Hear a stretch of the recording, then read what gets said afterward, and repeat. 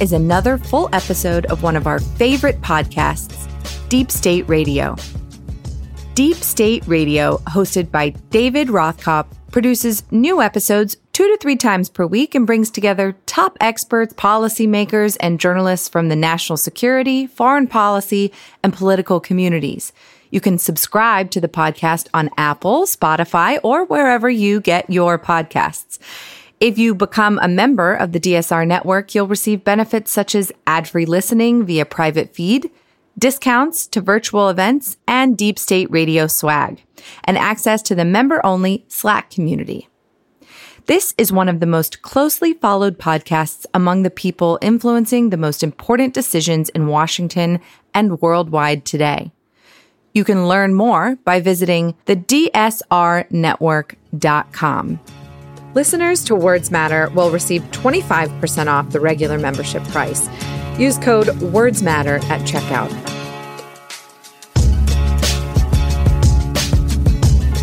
Hello and welcome to another episode of Deep State Radio. I'm your host, David Rothkopf, coming to you from New York City. Also in New York City, our regular pal and co-host here is Ryan Goodman of NYU Law School. How are you doing, Ryan? Pretty well, David. Thanks. And our other regular this time of the week, Dr. Kavita Patel. How are you doing, Kavita, in Washington? I mean, a little bit worse than I thought the start of 2021 would go, but we're hoping starting now it's on an upswing. Well, you know, sometimes years start a few weeks into the year. There's kind of like overhang, you know. Also in Washington, another friend, Karen Finney, who is the Churcher Distinguished Fellow at the GW School of Media and Public Affairs. She is also a consultant. You know her probably as spokesperson for Hillary Clinton's presidential campaign, but she also was a senior advisor to Stacey Abrams, which is a badge of honor you can wear, especially this week. Yes. How are you, Karen? You know, the same kind of, I think I said recovering, you know, I think that's a lot to absorb and feeling, you know, yesterday went from a few hours of excitement about Georgia to, oh my God, what's happening? So, yeah, we'll come back to that because yesterday was as brutal as they come. And finally, we're joined by Rick Hasen, who's the Chancellor's Professor of Law and Political Science at the University of California, Irvine. He's a specialist in election law. He had an article just this past week in The Atlantic called "We Can't Let Our Elections Be This Vulnerable Again." How are you, Rick? I would say shell-shocked, but glad to be with you. Well, let's start with that, and I'm just going to go around the group in no particular order. Let me start with you, Karen. Yesterday, I got to Washington at the end of November of 1993. Mm-hmm. You know, I joined the Clinton administration in November of 1993. Right. And we were still nominating people at that time, just showing you how quickly things were moving along there. And so I've been, you know, involved in Washington for almost 30 years. I honestly, I never thought I'd see anything like what we saw yesterday, and I am still in shock. What was your reaction?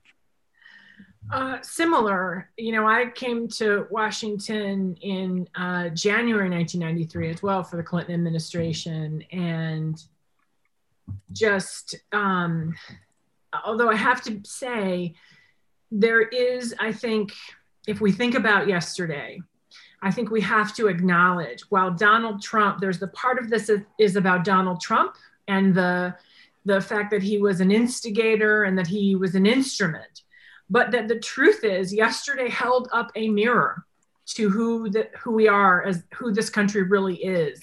And, you know, I think it's important to acknowledge that it's not, you know, some are saying it's not who we are. It is who we are, but it's not who we have to be. We get to choose to be something better.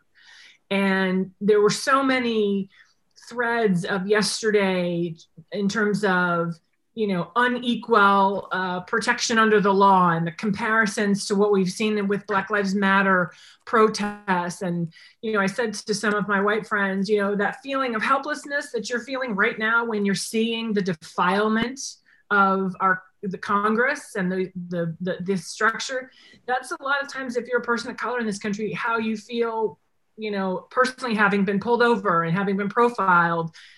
And so I think there's a lot that's very deep that we have to have a reckoning on.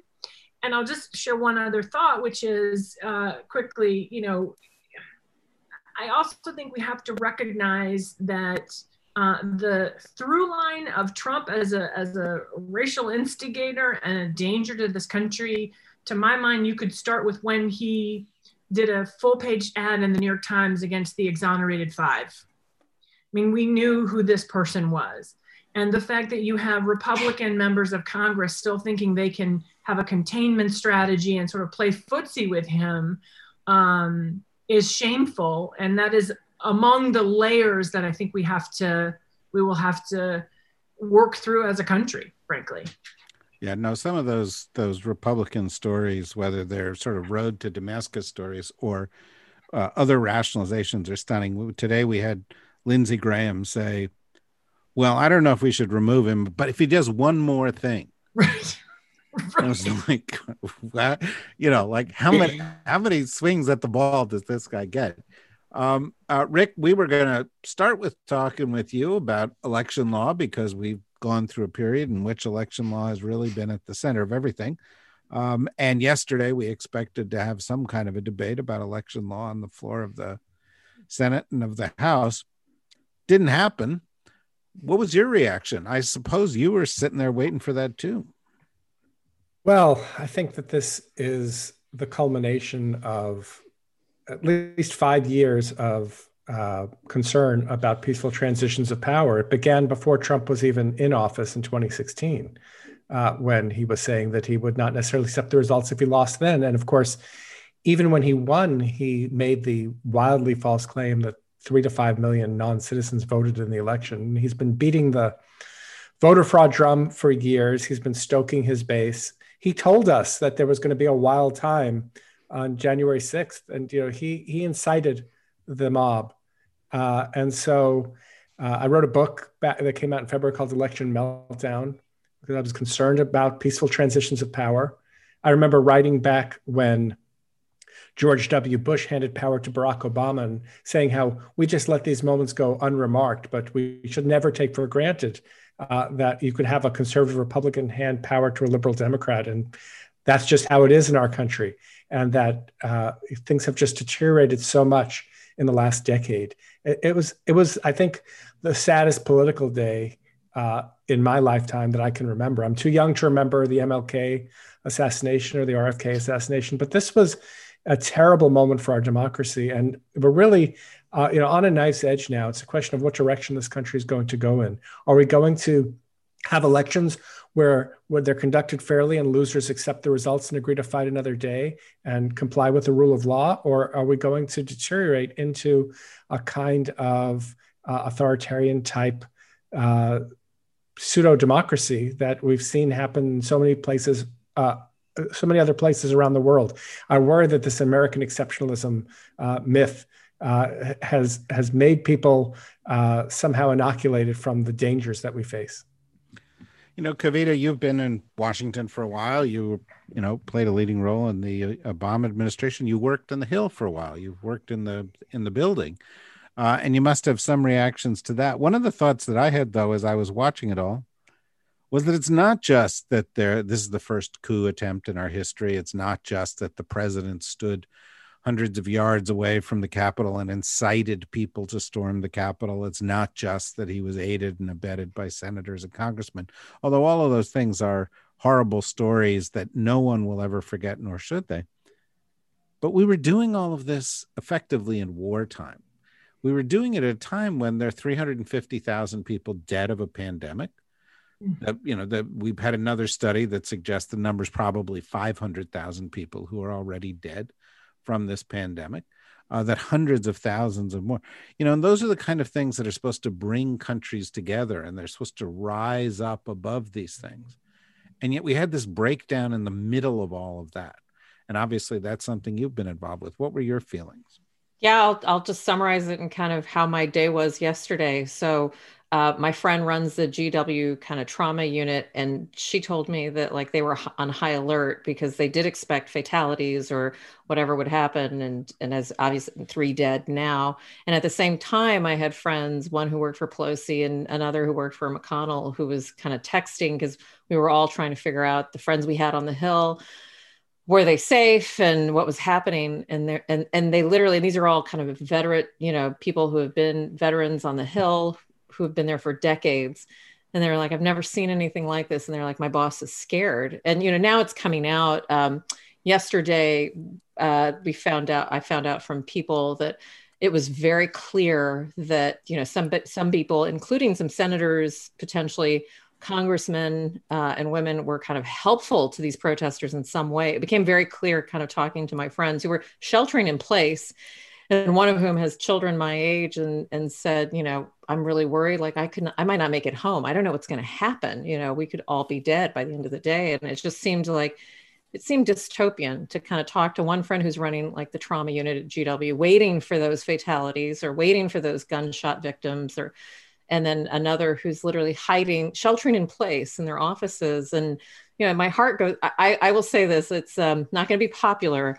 I know some of those Capitol policemen, it's so tragic how this entire thing has created, this cascade of distrust and mistrust. And I'll go to, our 2 guests, Karen, when I can never forget, like before all the Podesta emails and all the WikiLeaks stupidity came out, Karen was the one at the podium talking about Hillary Clinton's reminders about white nationalism. She was right. She was right back then. And what we saw yesterday with the Confederate flag being carried through and 15 people arrested, that was, to me, David, that wasn't Trump and MAGA. It was incited. That terrorist attack was incited by this person. Won't even call him president.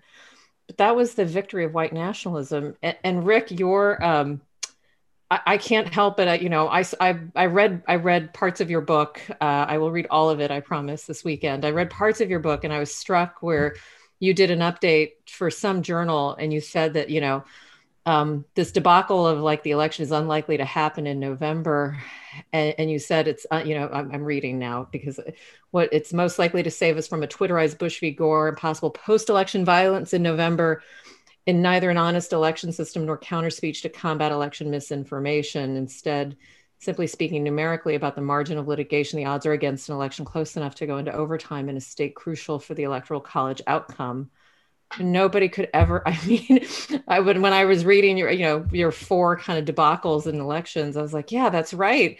Nobody, no scholar, nobody could have kind of thought what unfolded yesterday and will continue to unfold because, Karen, those words 4 years ago are still true today, to your point. This isn't who we are, but it is who we are. So, David, it's the reason people don't care that, we surpassed 350,000 deaths and that they're running out of oxygen in LA.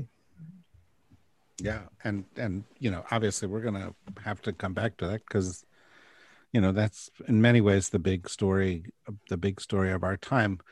Ryan, as you looked at it, what were your reactions, and what do you think, if any, lasting significance there might be?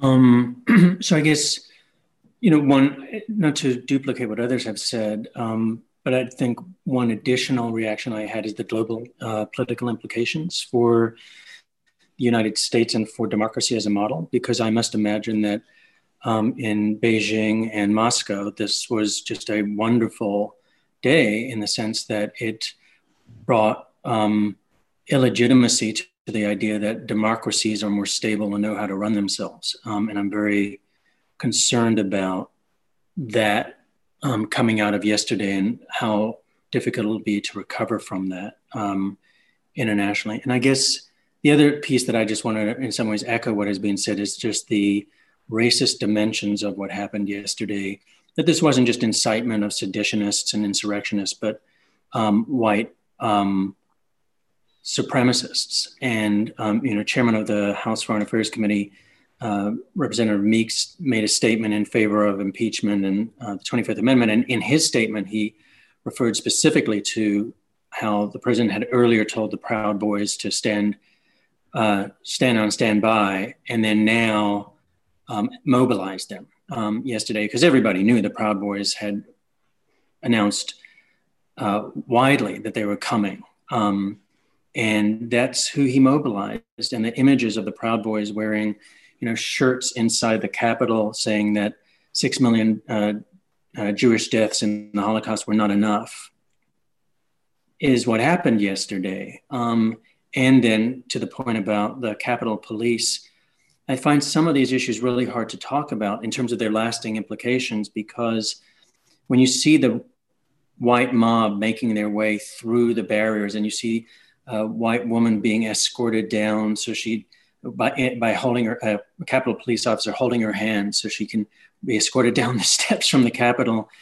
Why is that happening? I mean, and the white mob chasing an African-American Capitol Police officer up some stairs. It's happening because of white supremacy. It's happening because I think in many ways, law enforcement has a very different level of comfort with certain crowds and a fear and apprehension with other crowds. But to talk about it in those terms, what I find is difficult is that it actually empowers them. Because what makes it through the barrier is because they have the force of white supremacy in our country behind them. And they think of yesterday as emboldening them. The images of this white nationalist inside Nancy Pelosi's office with his feet up on her table, that will remain for a long time. That was an emboldening day. One of Trump's tweets that was then taken down, at the end of the tweet, he says, "And remember today." Why? He wants it to live. And that's what I worry about in terms of the lasting effects of this. And I'm sure we'll get into discussions about what to do about Trump and accountability and impeachment and 25th Amendment. But that's with us right now. And I don't know the ways in which we're going to try to react to that or counteract that. Well, I definitely do want to get into some of those things. In fact, I'd like to turn this a little bit more forward-looking. But let me sort of pick up on where you left off, because was it yesterday or was it the day before, perhaps, that in Kenosha, Wisconsin, the district attorney determined that there would not be charges filed in the shooting of a black man, Jacob Blake, who the police officer was holding his shirt and shot him 7 times in the back. And they were letting these guys into the Capitol building in droves. And now, as it turned out, they may have stolen computers. There may have been national security consequences to the whole thing. There was some real physical threats to very senior level officials in the United States government. It was an extremely dangerous situation. But the double standard was so clear compared to the BLM protests, which Joe Biden correctly brought up today. And that's deeply distressing. And having said that, because I do want to turn it a little bit forward, let's turn our thoughts back. And I know this is going to be a little bit difficult. 36 hours. Yesterday morning, the story was Georgia. Yesterday morning, Karen, you had been there. You'd worked with Stacey Abrams. Stacey Abrams had been working for 10 years in this red state. And this amazing transformation had taken place. And the state of Georgia, I think, elected the first Black Democrat to the United States Senate ever. The Jewish son of immigrants to the United States Senate. I'm disturbed that he's 33 years old. It troubles me, in a way that, but this is there was yesterday morning this kind of sense of hope, and then on top of that, of course, the Democrats can control the Senate. Yeah. How did you feel, because you'd been in the middle of all that? The night before, I was in my pattern of saying okay, I'm going to go to sleep. Okay, no, I'm going to check my phone. Okay, I'm going to go to sleep. I'm going to check and I just, it's one that I've been through, 2016, 2018, this cycle. And finally I was like, okay, I have to get some sleep. And so to wake up and find out what happened, I was so excited. And, you know, I was actually just before joining you, I was on a debriefing call with Stacey and Fair Fight. And, you know, they're obviously going through the data. You know, I think part of what is so exciting, I mean, they actually improved and increased margins from the general election to the runoff. And I think we can't forget that this whole runoff system is a Jim Crow era relic in and of itself. But you know, and I think it's important that we acknowledge that you know, they were able essentially to win outside of the possibility of a runoff, right? I mean, we won it clear, and increased margins among Black voters, among voters who had, you know, pulled out voters who didn't vote in the general election. And what that means in the history and the big picture of, you know, I think for Black Southerners and white voters too, who are part of wanting to see change, to say, yes, you can change. This is possible. We have to stop writing off groups of people. But I want to share with you something that a friend of mine who runs an organization that helped to register 36,000 Latino voters in Georgia, you know, a young staffer of hers said, you know, I see what happened at the Capitol, and I feel like they were protesting our work. And so I think part of, as we celebrate Georgia, and part of what terrorists want to do is to take away our joy and to take away our sense of pride for what was done, and the fact that we are an increasingly diverse country. We are increasingly fighting voter suppression. We are, with help of people like Rick and others, trying to improve our elections, right? That process is not going to stop. And so maybe that is part of, you know, the arc of history, that we had this morning where we celebrated that triumph. And then we saw, you know, violent rioters, terrorists trying to pull us backward. And so I think it's, you know, David, it's such an important point. And I think it's so important that we honor the excitement of what happened in Georgia, and the fact that people were not going to be denied their right to vote and have that vote counted. And just the work that was done, and the way, you know, the Stacey Abrams playbook, which I'm hoping, you know, the Democratic Party makes that our Bible going forward, because there's so much that she did, and that, you know, Raphael Warnock and Jon Ossoff in their elections helped to improve on, that I think we can learn from. And one of the most important, and then I'll shut up, is we don't take any voters for granted, and we stand up for who we are as Democrats and talk about our values in every part of a state. We don't write off groups of people. And we don't write off people and say, well, you know, so-and-so's will never vote in these numbers, right? That's not true, actually. And it's time we stop behaving that way. Yeah, no, it's an amazing story. It is also a story that says, this takes time, attention to detail, perseverance, ground game.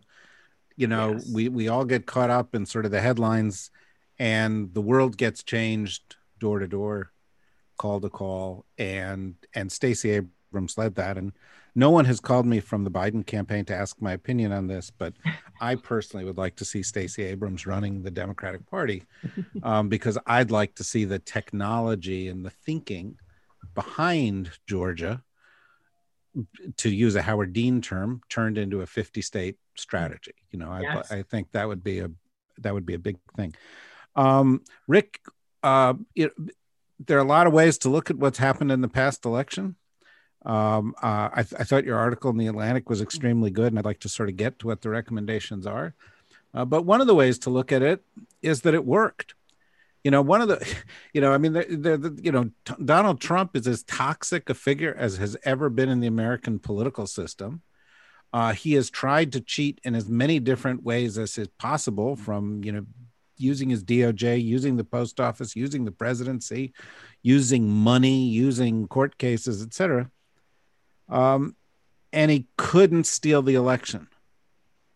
He couldn't steal it because 62 court cases or whatever it was went against him. Trump appointed judges went against him. Public state officials, probably with whom I would agree with very little politically, like in the Georgia state officials, did their job.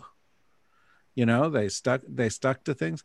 Did you take any, and this ridiculous, seditious effort in the House and the Senate didn't work?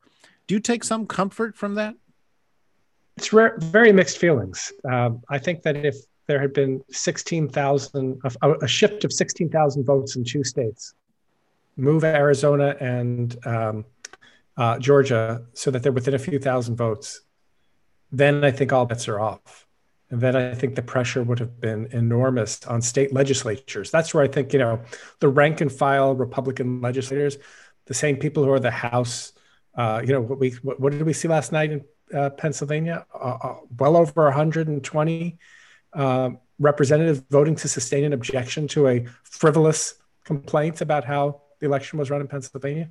We came really close to losing our democracy because there were too many people who were not willing to stand up, and in fact, either were too afraid of Donald Trump or willing to embrace the kind of Trumpian wing, the Tea Party wing of the Republican Party, that things really could have gone south.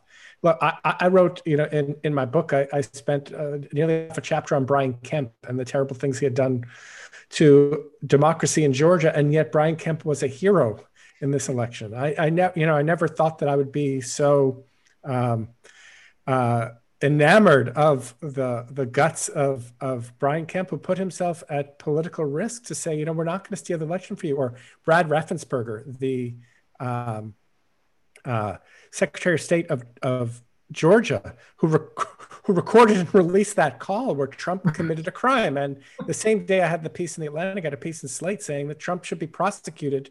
The Fulton County prosecutor in Georgia should prosecute him for violating Georgia election law. He committed a crime. He should be impeached and removed from office just for that. I mean, it's so beyond the pale. But we came close. And the point of the Atlantic piece is that so much of our election machinery, how we translate people's votes into electoral college counting in Congress, depends upon the good faith of people, depends on norms. And we need to get rid of those places where there's slack and move, we can have a debate about getting rid of the electoral college. I'm happy to talk about that, but assuming that's not going to happen, how do we remove the slack so that we don't have to know who the Wayne County Canvassing Board members are? And, I felt like for the last 3-4 months, I've played a role of national therapist more than election law scholar, because people were really scared. I mean, I got, a dozen emails a day and lots of messages on social media of people who were really worried that the courts were not going to hold. Fortunately, they did. I mean, the courts were a bright spot. The election officials, Republican and Democrat, who had to make decisions, most of them behaved admirably. But the reason I have mixed feelings is watching so many Republicans last night after the assault on the Capitol still vote to sustain the objections. That wasn't about, let's have a debate about whether there was a fair election in Pennsylvania and whether there's a fair election in Georgia. And let's be clear, the complaints were totally frivolous. This was the cleanest election, the most examined election in United States history, so far as I can tell. And yet we still had people who were willing to vote to overturn the will of the voters. And that's profoundly worrying going forward. So I've been telling people, don't worry about January 6th, because I wasn't expecting the Capitol walls were going to be breached. I said, worry about the next 5 years. And I'm still worried about that. Well, and we should turn our attention to that. I'll get to it in the next round of things. Kavita, a consequence of what happened in Georgia is that the Democrats now control the Senate, and the Democrats control the House. The House margin is smaller. The Senate margin is hair thin. But that means judges. That means getting a cabinet level appointments appointed.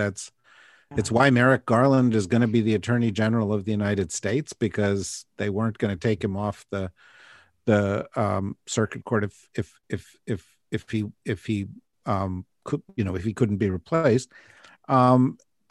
And it's going to be possible to move some agenda through. not the whole agenda, because a lot of things are going to require 60 votes. I know you're a creature of the Hill. But for example, there was an article in the New York Times today on healthcare. Mm-hmm. And in terms of healthcare initiatives, there are half a dozen you could do through reconciliation. Expanding Obamacare, getting rid of certain challenges to Obamacare and so forth. So as a former denizen of the Hill and somebody who has thought a lot about agenda, are you optimistic substantive things can get done thanks to this progress? Yes and no. I mean, I'll be honest, I think we've learned a lot. I think Obama learned a lot, and now we've seen a lot more confidence to do things by executive order, first of all, and not to have to constantly default to legislation. I'm thrilled, obviously, that we have kind of the majority and Vice President-elect Harris kind of ruling over that. And yes, a ton can be done, including health reform. As you know, it's very controversial to do it through reconciliation, but yes, you can do incredible amounts through reconciliation. It'll be interesting to see. If you recall, the last time we had this split was when Trent Lott and Tom Daschle were in the Senate. I was just coming into the Senate, and they created this kind of gentleman's bargain. You know, they had these agreement rules on how they would handle committees and process. And it'll be interesting to see kind of Schumer and McConnell, whether they take those same rules and just kind of tweak them, or how they adapt them. McConnell's tough and smart. I mean, do not make any mistakes about what this man will do to continue to have power. So I worry a little bit. Schumer's also very smart, but I worry a little bit that the Democrats might not necessarily fight as hard as they should to kind of position themselves so that when these votes come up, that they are still in a position of power. So there's reconciliation rules. There's certainly what the role of the vice president is in breaking ties. But so much of this comes down to how we stack the committees. Lott and Daschle had a 50-50 split on all the committees. And there's still a process to get things out of committee, to get things to the floor, to invoke cloture. So from a process standpoint, I would hope that Joe Biden has a Senate career, and you've got Schumer, who I assume is going to kind of stay in place. And that is kind of the key. In terms of health care, this is when it's going to be important for all of us to continue to push on President-elect Biden to kind of make good on some of the promises that I know progressives are interested in, but to strike a balance with where I think moderate Democrats want to be in at least just restoring the Affordable Care Act. But there is clear pressure now and post-pandemic, in addition to kind of the pandemic recovery, to do something to kind of restore and improve access. And that's going to have to come in the form of doing something that puts Texas and Florida, which have not expanded Medicaid, to expand Medicaid, and also offers a pathway now that we have, it's ironic, David, the stock market didn't seem to care that the Capitol was almost on fire yesterday, right? So we have a private market that basically is like, oh, sure, whatever. So I want there to be some recognition that the role of the federal government is to provide this infrastructure, of which health, energy, climate change, all of these things are critical. So I'm really hoping the Biden administration comes out with, we lost a window in the early part of Obama to get some things done, and we suffered from it. And I really hope this administration does not do the same. Can I add one quick thing to that, which is just as a tactician, all due respect to President Obama, I think the other issue was, you have to do a better job communicating with the American people at all levels. And you can't just think you're going to get on television. It's got to, take all of those tools we were just talking about in terms that we've learned from election work about, texting and social media, because, That's one right. of the things, I did some work for the DCCC this cycle, and I will tell you that particularly among Black voters, we saw a 20% drop in enthusiasm to vote down ballot from the presidency. And one of the things we saw with white voters and Black voters, not a lot of good idea, a sense of who's fighting for what.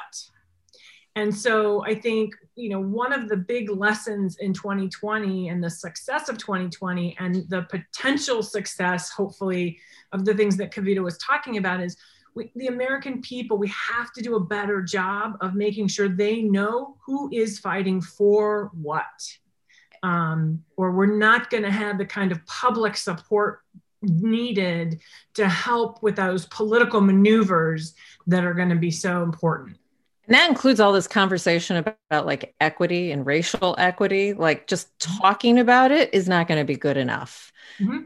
And I think that's where, kind of related to Rick, like these norms, I would, as a policy person, think Trump has violated and created a kind of an environment where those normative behaviors, to your point, just don't even, in this absence of any kind of normative behavior, I would think, oh, we need rules. Those same rules can kind of unintentionally kind of really disengage and disinhibit the very populations we need. And so I think it's incredibly hard work that needs to be done. Nothing's going to be easy, and couldn't agree more, Karen, and both Rick, like with the work we need to do. David, the work on healthcare won't get done without those pieces, communication and the sense that kind of our freedoms and democracy are restored, are going to happen. They're just not. Yeah, well, yes, no question about that. Now, again, keeping in a sort of forward-looking vein, although Ryan, I've asked them some sort of long-term forward-looking things. I'm going to ask you a 12-day forward-looking thing, because coming out of what we've just seen, you have both the Speaker of the House and the Senate Majority Leader, and even a Republican member of Congress, Adam Kinzinger, saying the President of the United States should be removed from office because of what just happened. And they advocate the 25th Amendment, and some people are saying, or impeach him. Apparently Mike Pence wouldn't even take Schumer and Pelosi's call on the 25th Amendment today, showing once again his towering moral courage. The question is accountability. How do you hold the President of the United States, who orchestrated a massive coup attempt, accountable?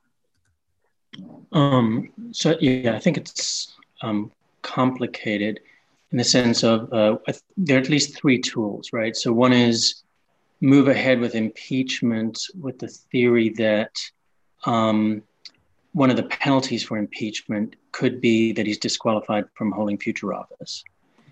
And my understanding is that there's a historical precedent that penalty can be imposed by just a normal majority in the Senate.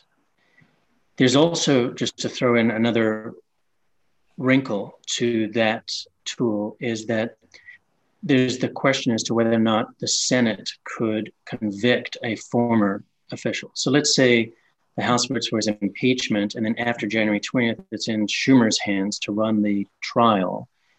Can the Senate then vote for his conviction and disqualification from future office? My sense is that the scholarly community is a little bit scattered on that question.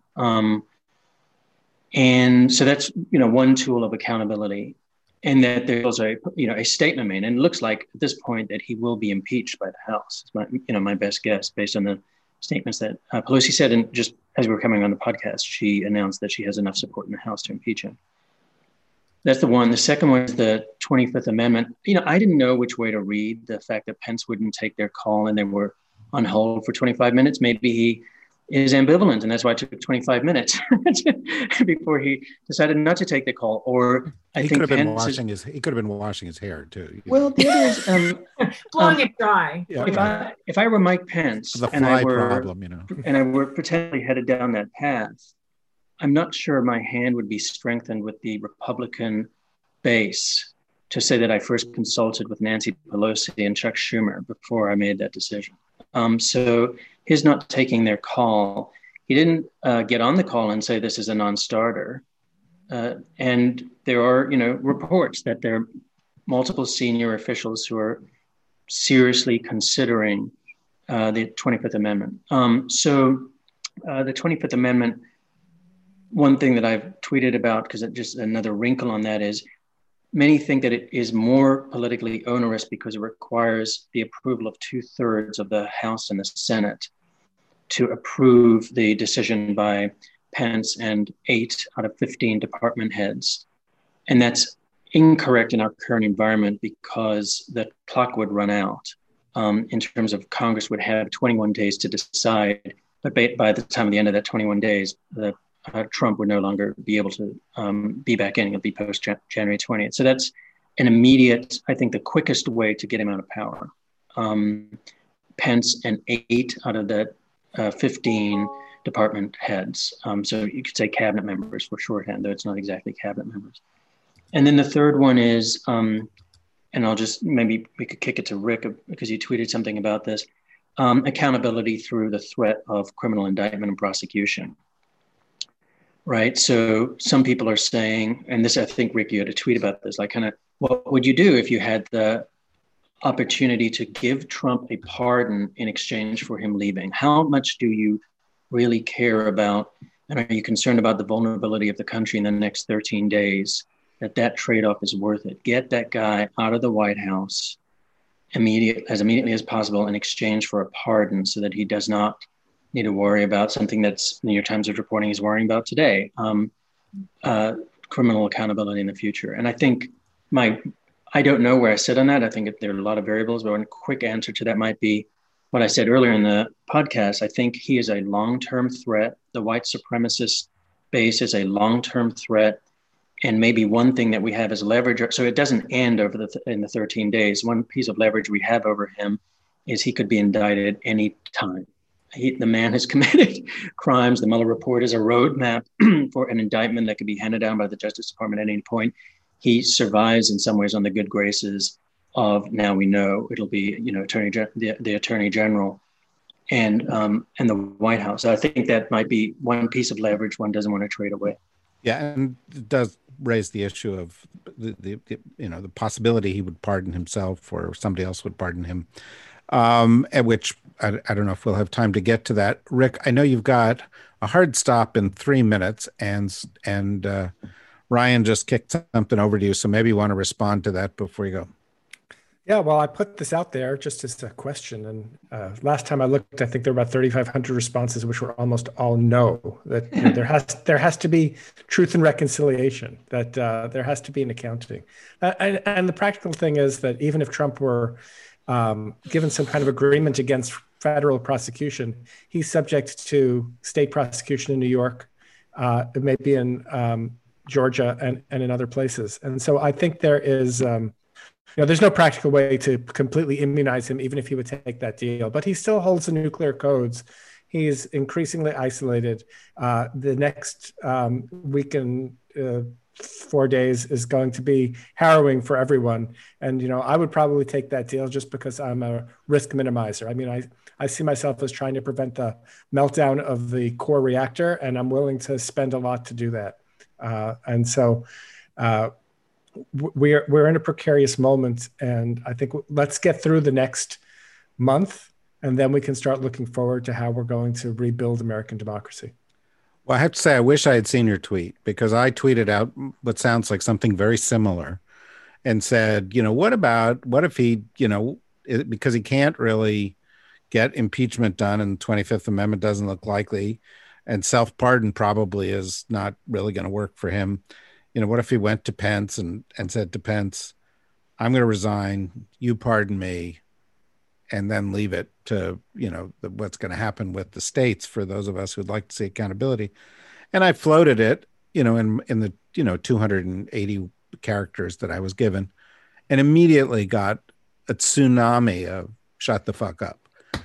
So, it was kind of, people were kind of like, no, we have to punish him. And it's all I'm saying is a lot of the punishment just doesn't seem likely to happen to me. And so, as you say, let's keep from having the meltdown in the reactor. Anyway, Rick, I know you've got to go. We're going to finish up here, but thank you for joining us, and hopefully you come again sometime soon. Absolutely. It was a great conversation. Thank you.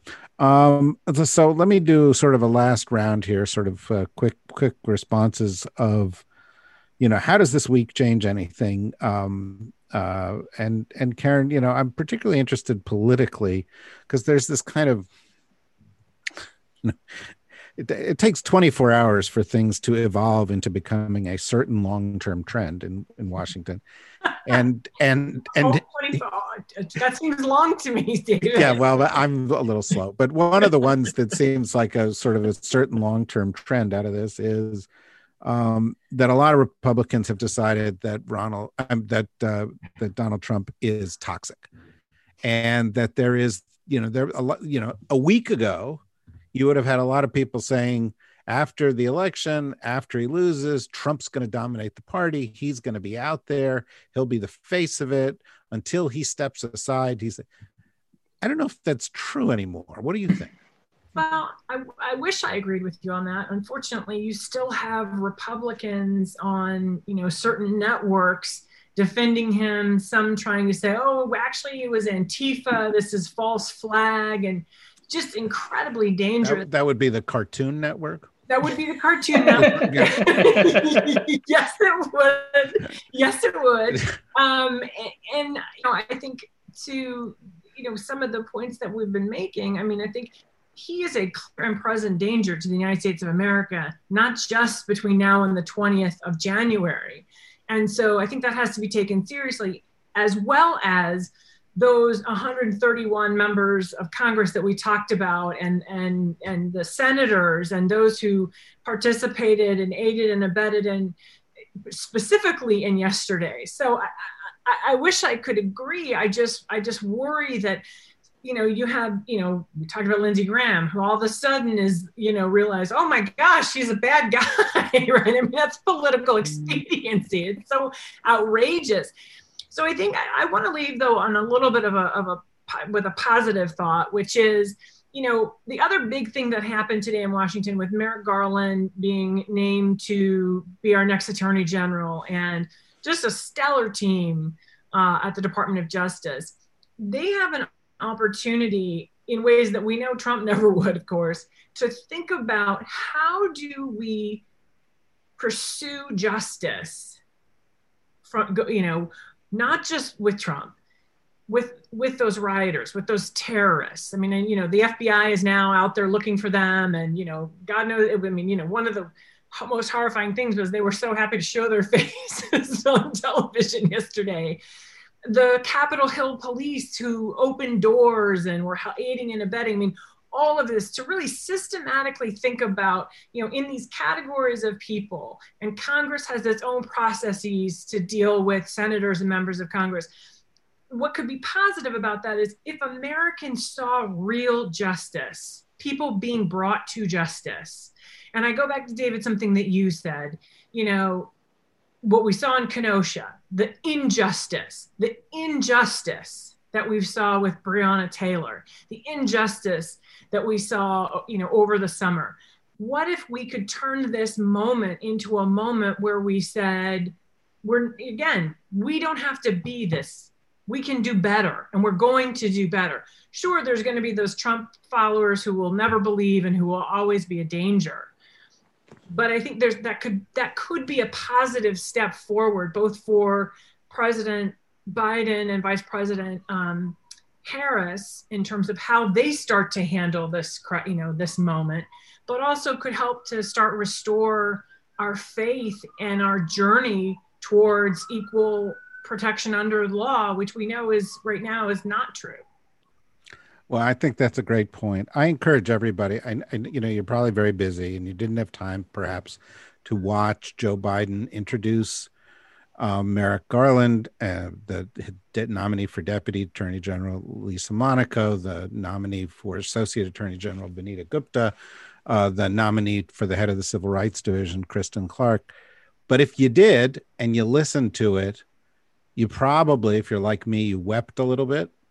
And you hoped a lot, because it really, it had the same tone that Karen was just offering, which was very, very positive tone. I would note, by the way, if you're looking for patterns among some of the, it's very important. Washington insiders, they don't just look at the cabinet, they'll look at the deputies and the undersecretaries. And if you look at that group, or you look at this week, we saw that Wendy Sherman was going to become Deputy Secretary of State, who's been a friend of ours here. Toria Nuland, Undersecretary of State for P, this sort of number 3 job in the State Department.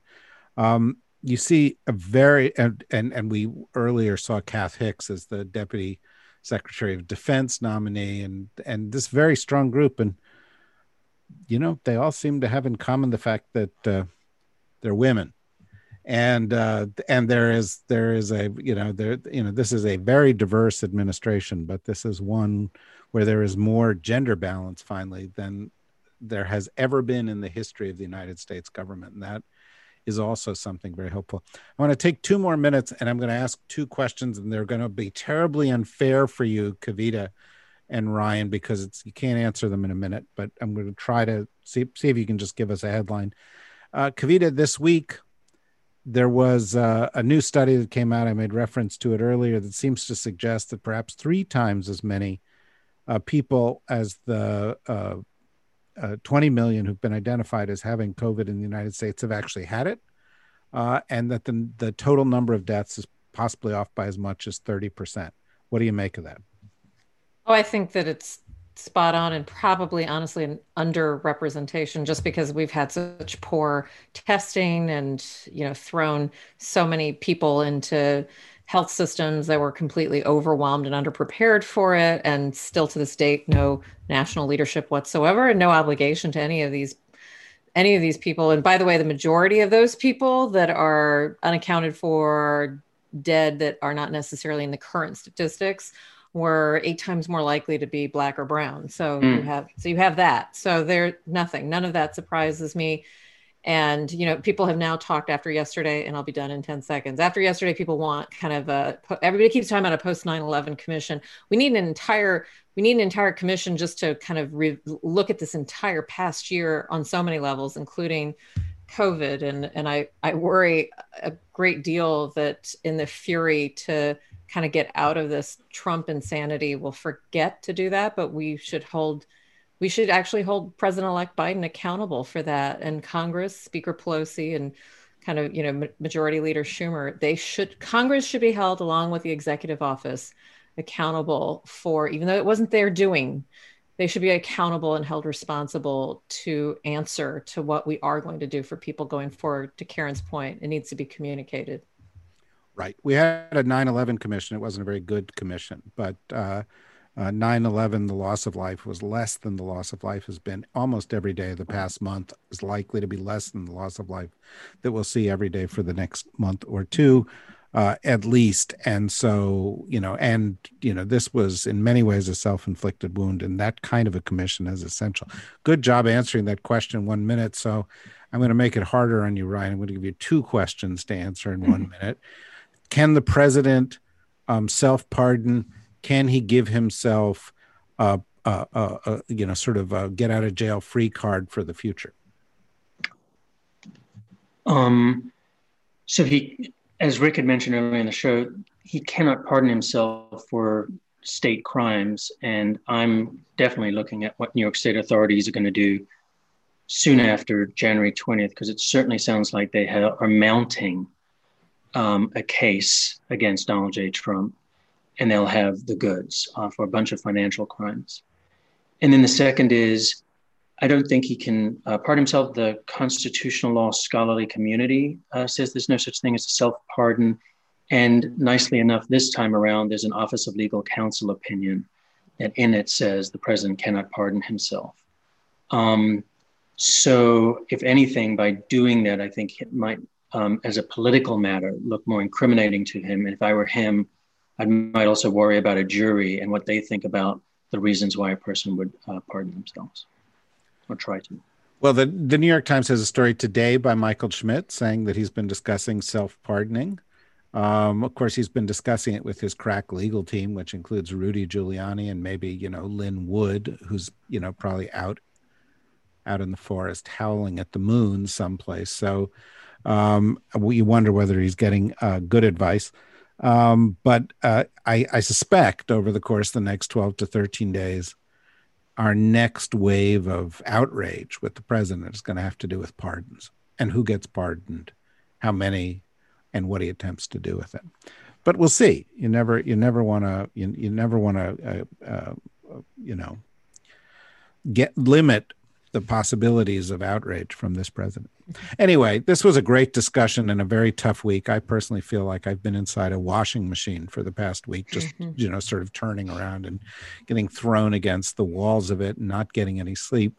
And of course, much more serious things were happening than my own reaction. You guys have put it in perspective. That's why we are very lucky to have had you here.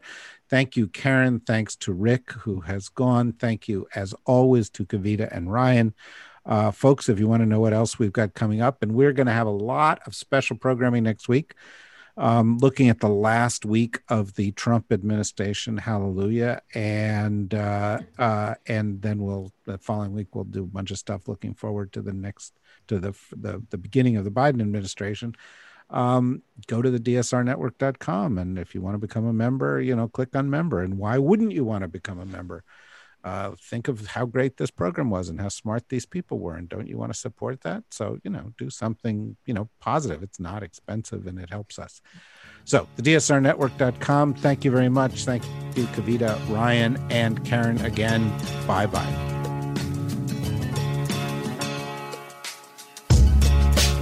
We hope you enjoyed this episode of Deep State Radio. Deep State Radio, hosted by David Rothkopf, produces new episodes 2 to 3 times per week and brings together top experts, policymakers, and journalists from the national security, foreign policy, and political communities. You can subscribe to the podcast on Apple, Spotify, or wherever you get your podcasts. If you become a member of the DSR network, you'll receive benefits such as ad-free listening via private feed, discounts to virtual events, and Deep State Radio swag, and access to the member-only Slack community. This is one of the most closely followed podcasts among the people influencing the most important decisions in Washington and worldwide today. You can learn more by visiting the dsrnetwork.com. Listeners to Words Matter will receive 25% off the regular membership price. Use code WordsMatter at checkout.